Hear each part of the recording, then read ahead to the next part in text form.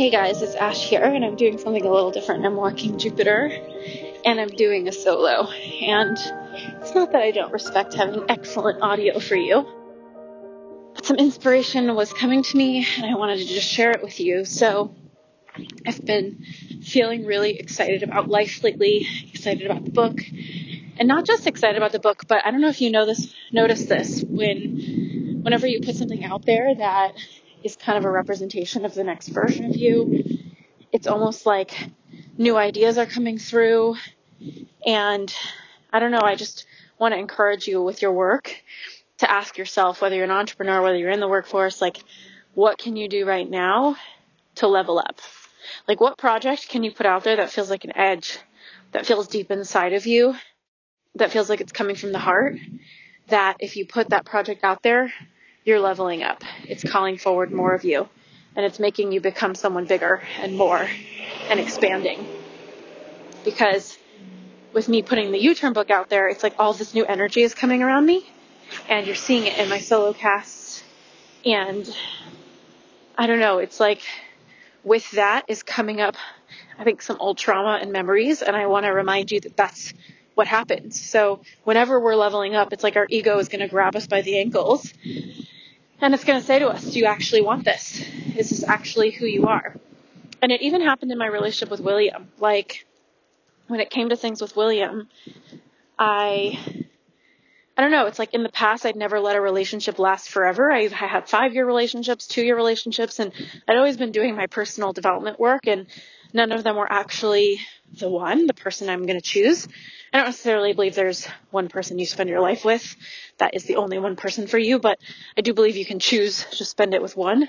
And that's a choice that I want to make. And with William, it was a huge level up for me. First of all, he's super exact. He notices everything.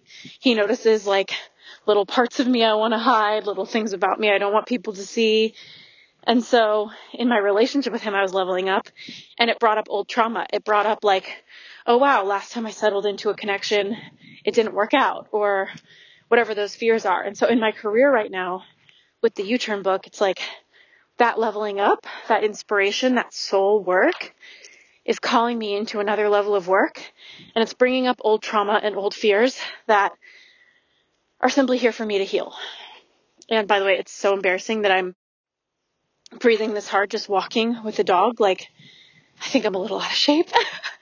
Anyway, so I think with my book coming out and people reading it, it's almost bringing up for me this feeling of like, last time things were going well in my career and I had a lot of success, I lost all of my money. And it's funny because when we look at trauma, there's like a little bit of victimization sometimes to it.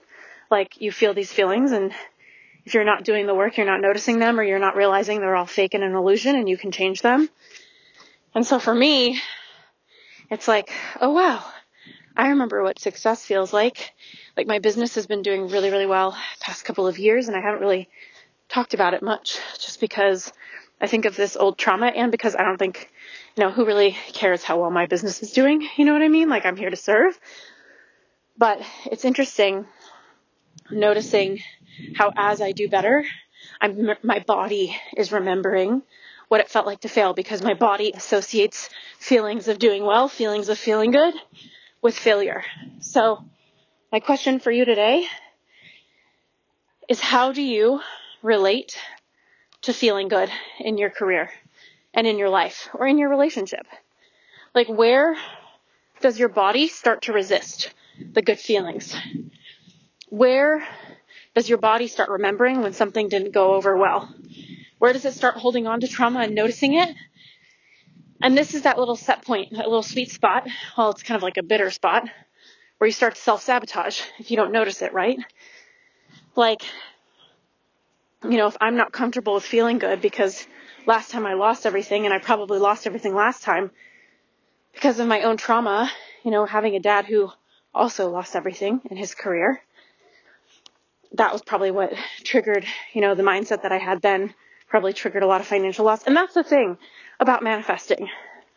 You can manifest, you can channel, you can hold energy, you can want what you want, you can feel the good feelings, you can question the beliefs. But I hadn't learned up until this point, I hadn't committed to learning how to keep manifesting good things. So what I learned was how to manifest something and then it would disappear.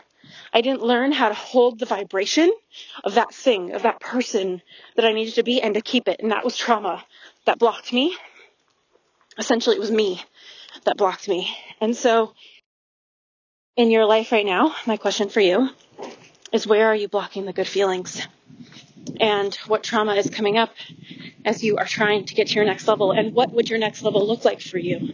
And what heartfelt project, what soul project can you take on that is going to honor your next level? What would that look like for you?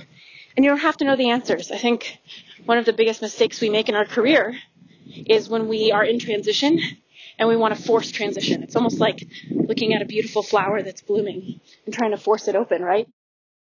So how can you allow yourself to be where you are right now? How can you allow the transition? And how can you just let life be with you in the question of what does your next level look like if you don't have the answer? All right, hopefully the wind wasn't crazy. Jupiter is like pulling me down the block right now. I'm sending you love. I want to start just sharing with you when the inspiration hits, because I've learned that inspiration and genius is like a little fleeting visitor. So, sending you love.